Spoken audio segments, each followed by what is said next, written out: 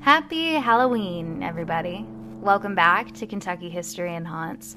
I usually release new episodes on Tuesdays, but I wanted you all to have a little something to listen to on Halloween morning. And so I'm going to do more of what I did last week and just read you a few stories from some of the books that I have about haunted, strange, unusual Kentucky. And so we're going to start today with a story. We're going to go to Southern Kentucky, and this is from the book Haunted Kentucky by Alan Brown. And this is called The Spirits of Spurlington Tunnel.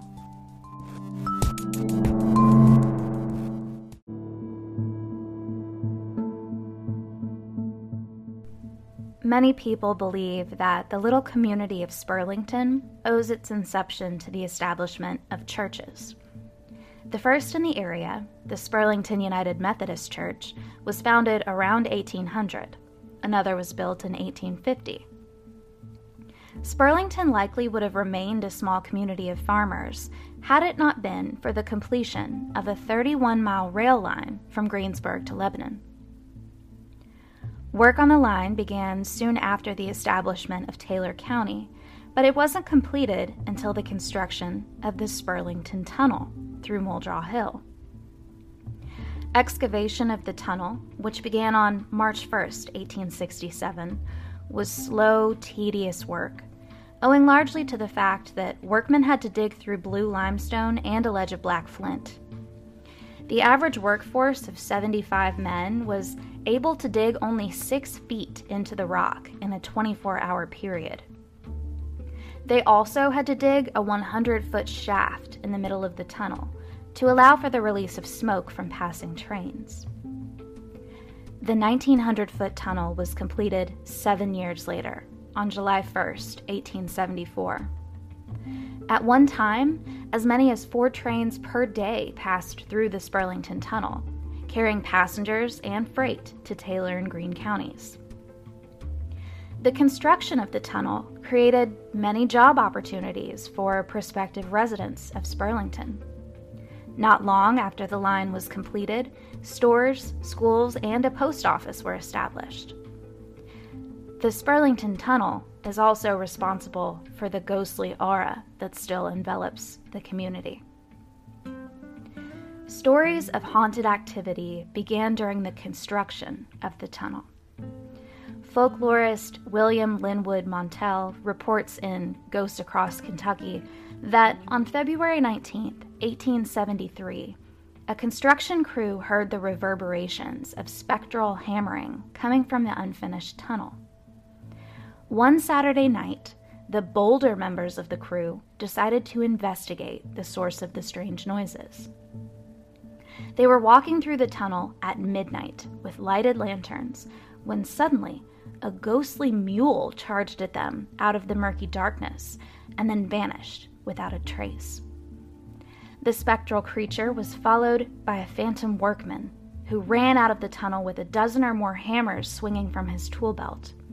Like the mule, he vanished into thin air. The workers' courage quickly evaporated, and dropping their lanterns on the ground, they ran back to their wagons as fast as they could. The best-known spirit of Spurlington Tunnel is the ghost of Nancy Bass. Known by the locals as Aunt Nancy, the woman lived near Campbellsville in the mid-19th century.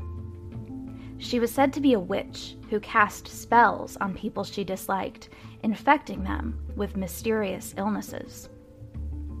People claim to have seen her wandering around their barns and haystacks. Legend has it that one night in 1860, she witnessed members of the James Gang digging a hole where they deposited $50,000 worth of loot they had stolen in a recent train robbery. The robbers spotted Nancy eavesdropping on them and dragged her from her hiding place. Once the men revealed their intention of killing her, Nancy warned them that if they did, she would curse them and anyone else who tried to recover the stolen gold and silver. Ignoring the witch's threat, the robbers shot her and buried Nancy and the stolen loot. Not long after Nancy was murdered, 6 of the 7 bandits were captured and hanged. A few years after her death, the Spurlington Tunnel was built over her body. The 7th bandit lost his life after the train he was riding plummeted into the Rolling Fork River when the bridge collapsed. Today, Spurlington is a shadow of its former self. Its period of prosperity ended when the railroad ceased stopping at the town. Eventually, the school was torn down, and many of Spurlington's stores closed. The few remaining relics of the past in Spurlington are the churches and the tunnel, which has not been used for railroad traffic for more than a decade. One can only wonder what stories the empty tunnel could tell if its gaping black mouth could speak.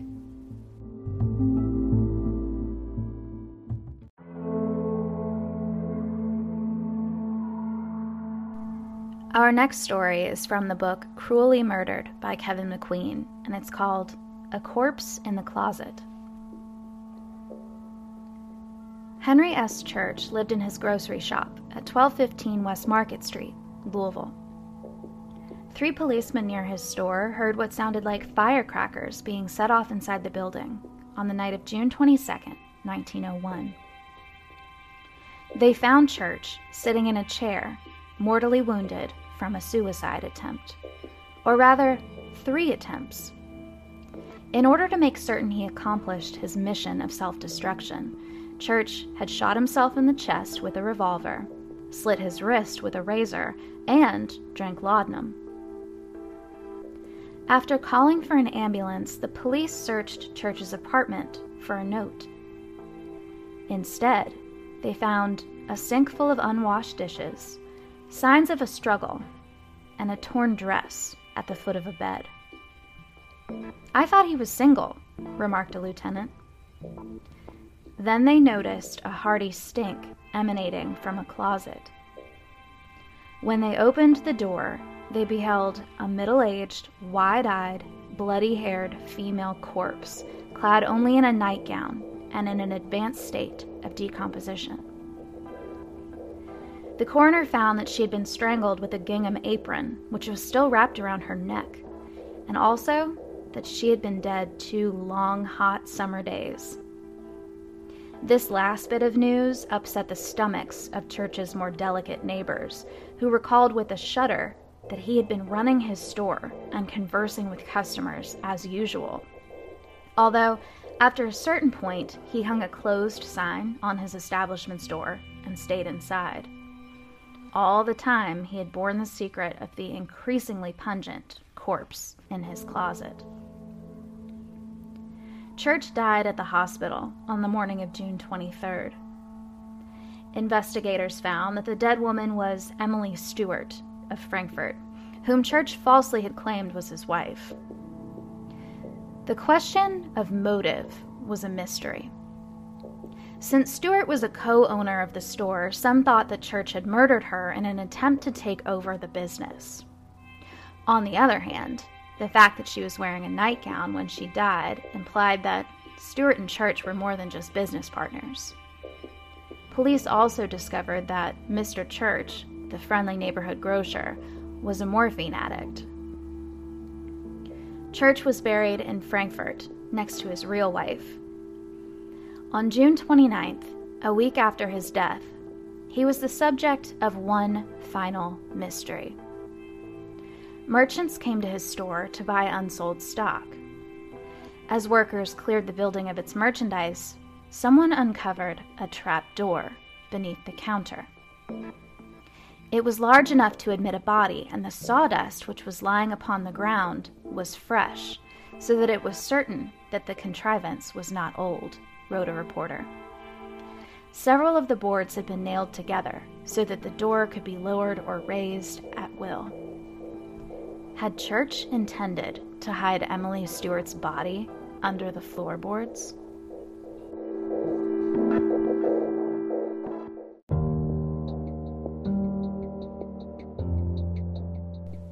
Our next story is from the Kentucky Book of the Dead, also by Kevin McQueen, and and it's called The Ghost of the Mother of a Druggist. In 1880, Robert C. and Margaret Stockton built a spacious 2.5-story Victorian frame house on a residential street in the heart of Richmond, Madison County. The family trade was pharmacy, and over the decades, several Stocktons became prominent druggists. A number of people died in the house over the years, as is true of all old residences. One untimely death was that of Matthew Stockton, son of Edward Dorsey and Mary Catherine Stockton. From the mid-1880s, Matthew worked as a furniture salesman, an undertaker, and a druggist. He died at age 40 on April 21, 1891, after an illness of several years' duration. The house is now haunted, but the ghost is not that of Matthew, despite his premature demise. One of the last family members to own the house was Edward Claiborne Stockton, son of Robert and Margaret, the original builders.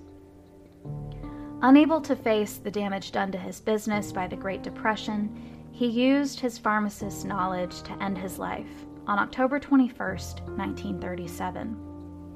He drank phenolic acid in his store, walked home, and died in the house.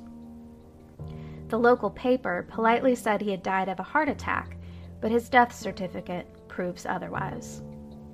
His funeral was held in his house 2 days later.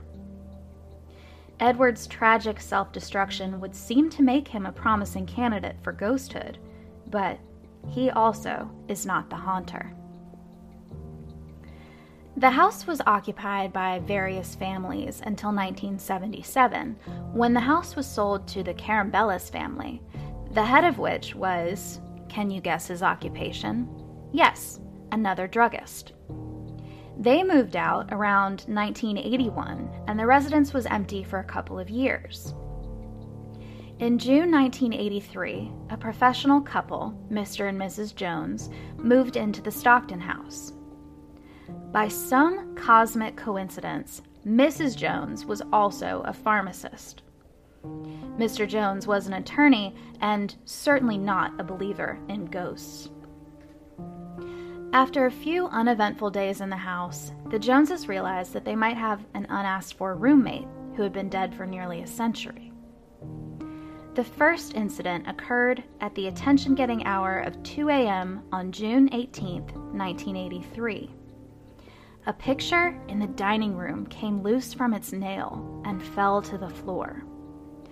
Not particularly mysterious in itself, but next, the Joneses had problems with a lamp in the entrance hall that kept switching itself on and off.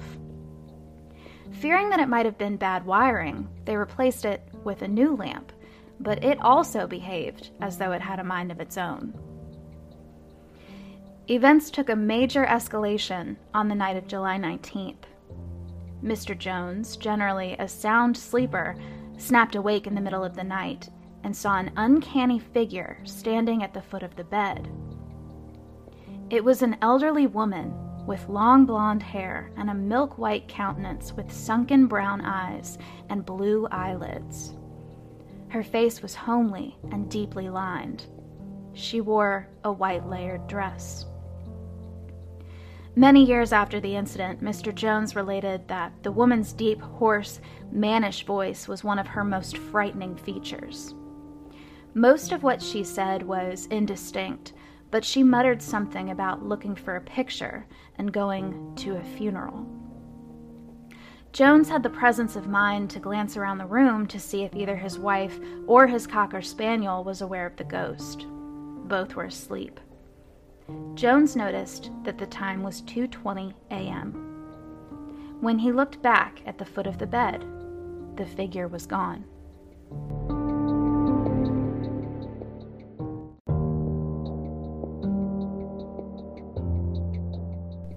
Any hopes he had that it had been only a dream were dashed the next morning.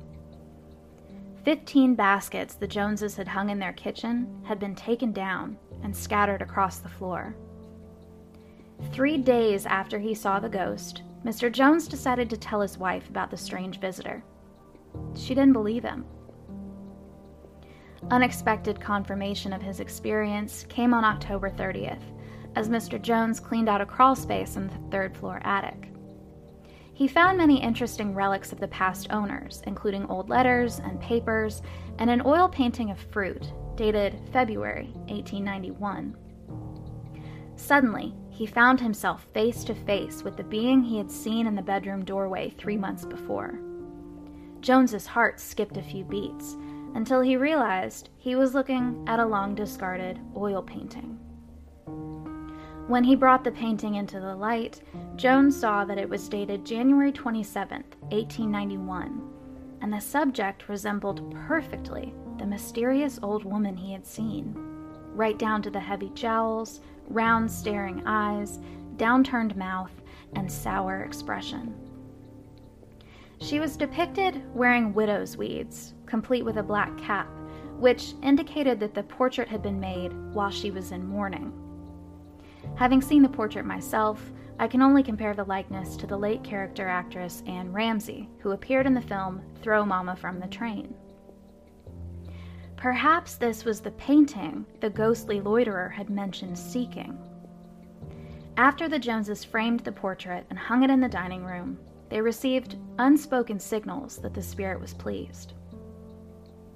The Joneses researched the history of the house and decided that the ghost identity was Mary Catherine Stockton, wife of Edward Dorsey Stockton and mother of Matthew, who had died so young in the house. She had died on July 16, 1898, at age 69, after a protracted illness of several weeks, according to her obituary. In life, she had had rather a domineering personality, which the ghost also had in spades. And I mention as an interesting tidbit of local history, she allegedly had been one of the first women in Richmond to own an automobile.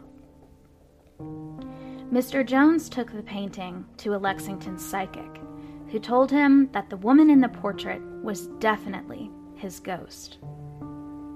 The clairvoyant had the impression that she had dominated men all her life and would try to do the same to Mr. Jones. The way to handle her, said the psychic, was for Jones to talk back to her and show her that he would not put up with any nonsense. The ghost had taken a shine to him because she mistakenly believed he was her son, Matthew. The psychic revealed that Mary Stockton's ghost was able to go anywhere in the house that she pleased, even outside to the patio, but that she favored the attic and the front parlor. She was most active at Christmas time, her favorite holiday, and would be seen most often around 2 a.m.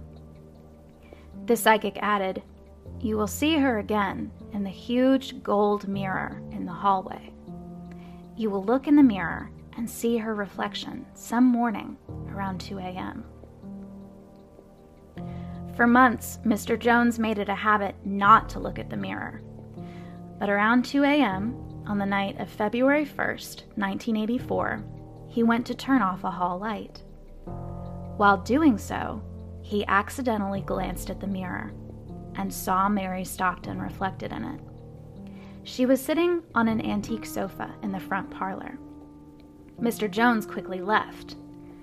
When he returned to check the front parlor, she was gone, but he felt a warm spot on the couch as though someone had been sitting there.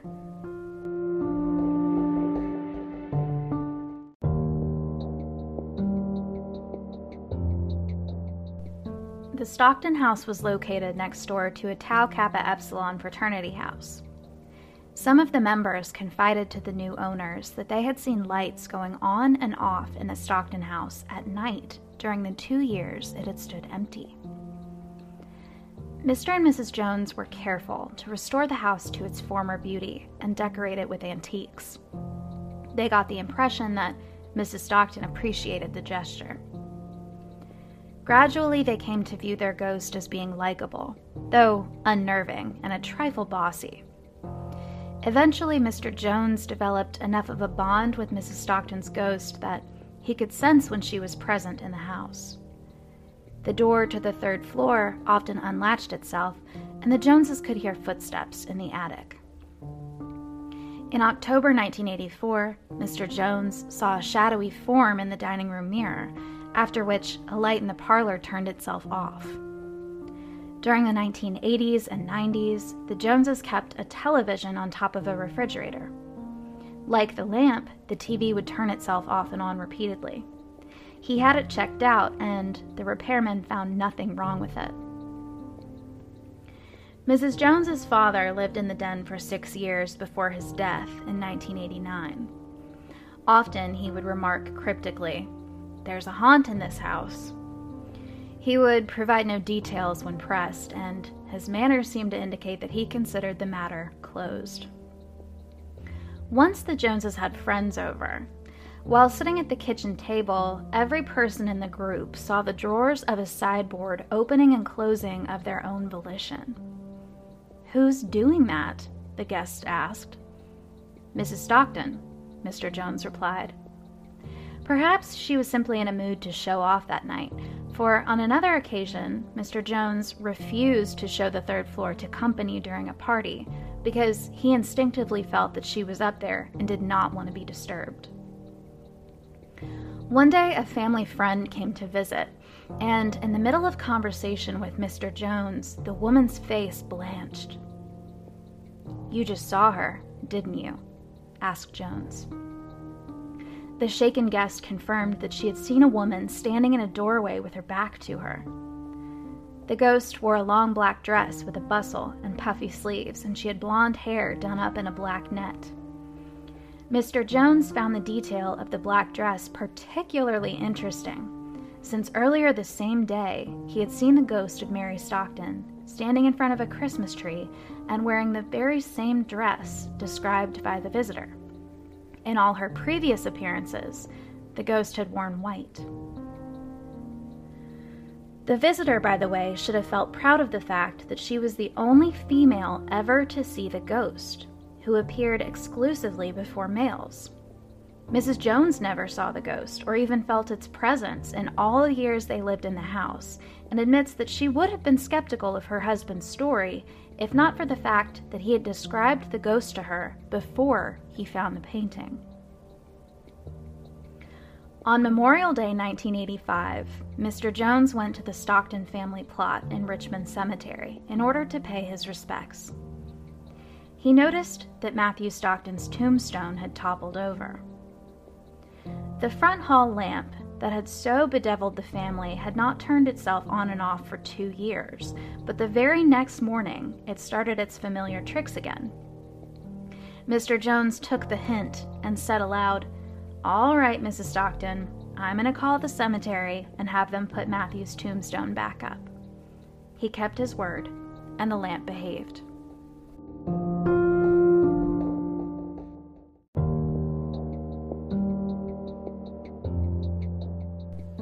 In October 1985, the Lexington Herald-Reader ran a feature on Richmond's haunted house. The day after, Mr. Jones received a phone call from a man in Mount Sterling who had lived in the house with an aunt and uncle while he was attending Eastern Kentucky University in the 1970s.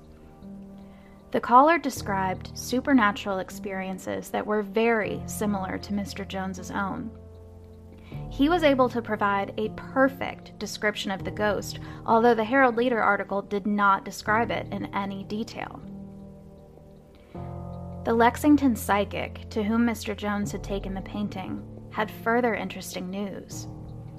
She announced that someday the Joneses would have a son, and that the baby's presence in the house would make Mrs. Stockton very happy.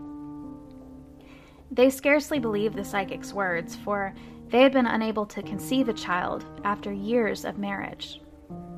In 1993, however, they had a son. They never told him about the woman upstairs so as not to frighten him, but he sensed her presence anyway. When he became a toddler, he talked about the witch who lived at the top of the stairs and feared that she would break his toys. To this day, he vividly recalls seeing the ghost when he was 3 years old. He claims that she stood at the top of the attic stairs and wore a white gown and a black hat with a white stripe around it. She said nothing to the boy in that frightening voice, thank goodness, but she stood with her arms outstretched, like Christ on the cross. Perhaps it was intended as a friendly, come to me gesture. While the family lived in the Stockton house, Mr. Jones saw the ghost an average of once or twice a year. The last sighting was in 1998. She spoke to him only twice. The first time was on the night she appeared in his bedroom. On the other occasion, she said something about a fan in her guttural, barely intelligible manner. On a whim, Mr. Jones went to the Turpin Funeral Home and got a handheld cardboard fan of the sort that mourners cooled themselves with in the days before air conditioning. He left it on top of some Madison County history books on a desk. The fan got into the habit of disappearing and turning up in unexpected places. After 18 adventurous years of living with their shadowy roommate, the Joneses moved out of the house. They left not on Mrs. Stockton's account, but because a newly constructed apartment complex next door ruined the historical integrity of the neighborhood. They made certain to give the house's buyers full disclosure about the ghost. The Joneses left the portrait of Mrs. Stockton behind in the dining room, but the new owner took it down. Not long afterward, he lost his job, and his mother died the first night she came to visit. But that was probably all a coincidence.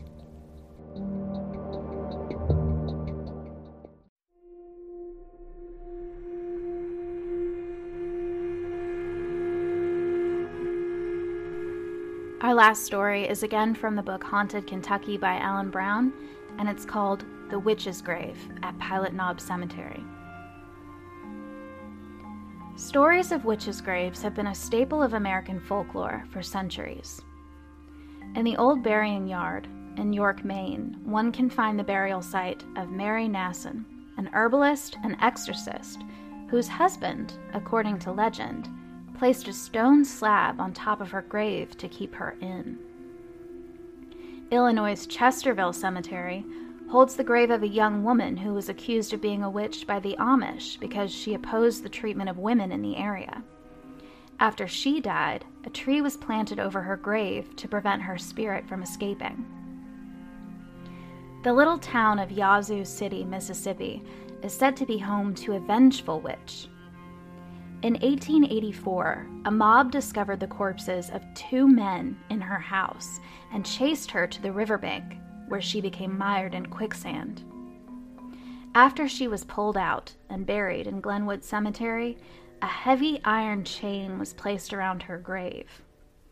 Before sinking in the quicksand, she had cursed the town, vowing to return from her grave and burn it down on May 25, 1904. 20 years after the witch's death, a fire did indeed destroy Yazoo City. The next day, several survivors found that the chain around the witch's grave was broken. In the little town of Marion, Kentucky, Pilot Knob Cemetery is said to contain not only the grave of a witch, but something even more sinister as well. According to the version of the legend on the Shadowlands website, in the late 1800s or early 1900s, a 5-year-old girl and her mother were accused of witchcraft and burned at the stake. The fate of the mother's body is unknown, but the girl's corpse was buried in Pilot Knob Cemetery in a steel-lined grave that was filled with rocks. Around the perimeter of her grave is a white picket fence consisting of crosses connected end to end. The story is that, at night, the girl's ghost walks back and forth inside the fence, making faces at visitors to her gravesite to provoke them into coming too close. Visitors who lie down on her grave feel as though they're being pulled underground by little hands. The little witch, it seems, is intent upon sapping the strength from spectators in order to make her more powerful. Witnesses describe her as a small blonde girl wearing a white dress. Both her hair and dress are scorched. The little apparition appears to be frustrated because she wants to look for her mother, but is prevented from doing so by the fence. Actually, the little girl's ghost is better off confined within the fence because she is stalked by an evil entity known by locals as the Watcher. He is said to be a murder victim who cannot get at the child because of the crosses embedded in the fence. The Watcher has been known to chase away bystanders who might also be bent upon stealing the soul of the little witch. Visiting the witch's grave has become a rite of passage for local teenagers. A college student named Jake A. Wheat drove out to Pilot Knob Cemetery with his roommate to put the legends to the test. As they made their way into the cemetery, they were struck by the complete absence of trash or vandalism.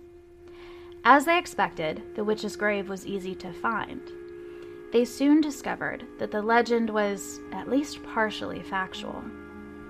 The gravesite was surrounded by a fence of iron crosses and covered in gravel with an iron vault placed over the actual grave. A close examination of the gravel revealed several small footprints, the size of a little girl's feet. As the sun sank below the horizon, the deepening shadows made the old graveyard even creepier. The boys were looking around the witch's grave when suddenly they heard the crackling of underbrush and a voice saying, "You go there." Spooked, the young man began walking toward the car. The sound of footsteps behind them made it apparent that they were being followed. They had almost reached the car when Jake realized that the temperature was dropping. After they were safe inside the car, the boys were relieved to be warm once again. Jake and his friend had not heard the story of the evil Watcher until after their visit to Pilot Knob Cemetery. Jake is now convinced that they were indeed pursued by some sort of evil creature while they were leaving the witch's grave. At the end of their adventure, the young men had found out why cemeteries, and sometimes individual graves, are enclosed inside fences. The fences keep trespassers out, and in some cases, keep the occupants in.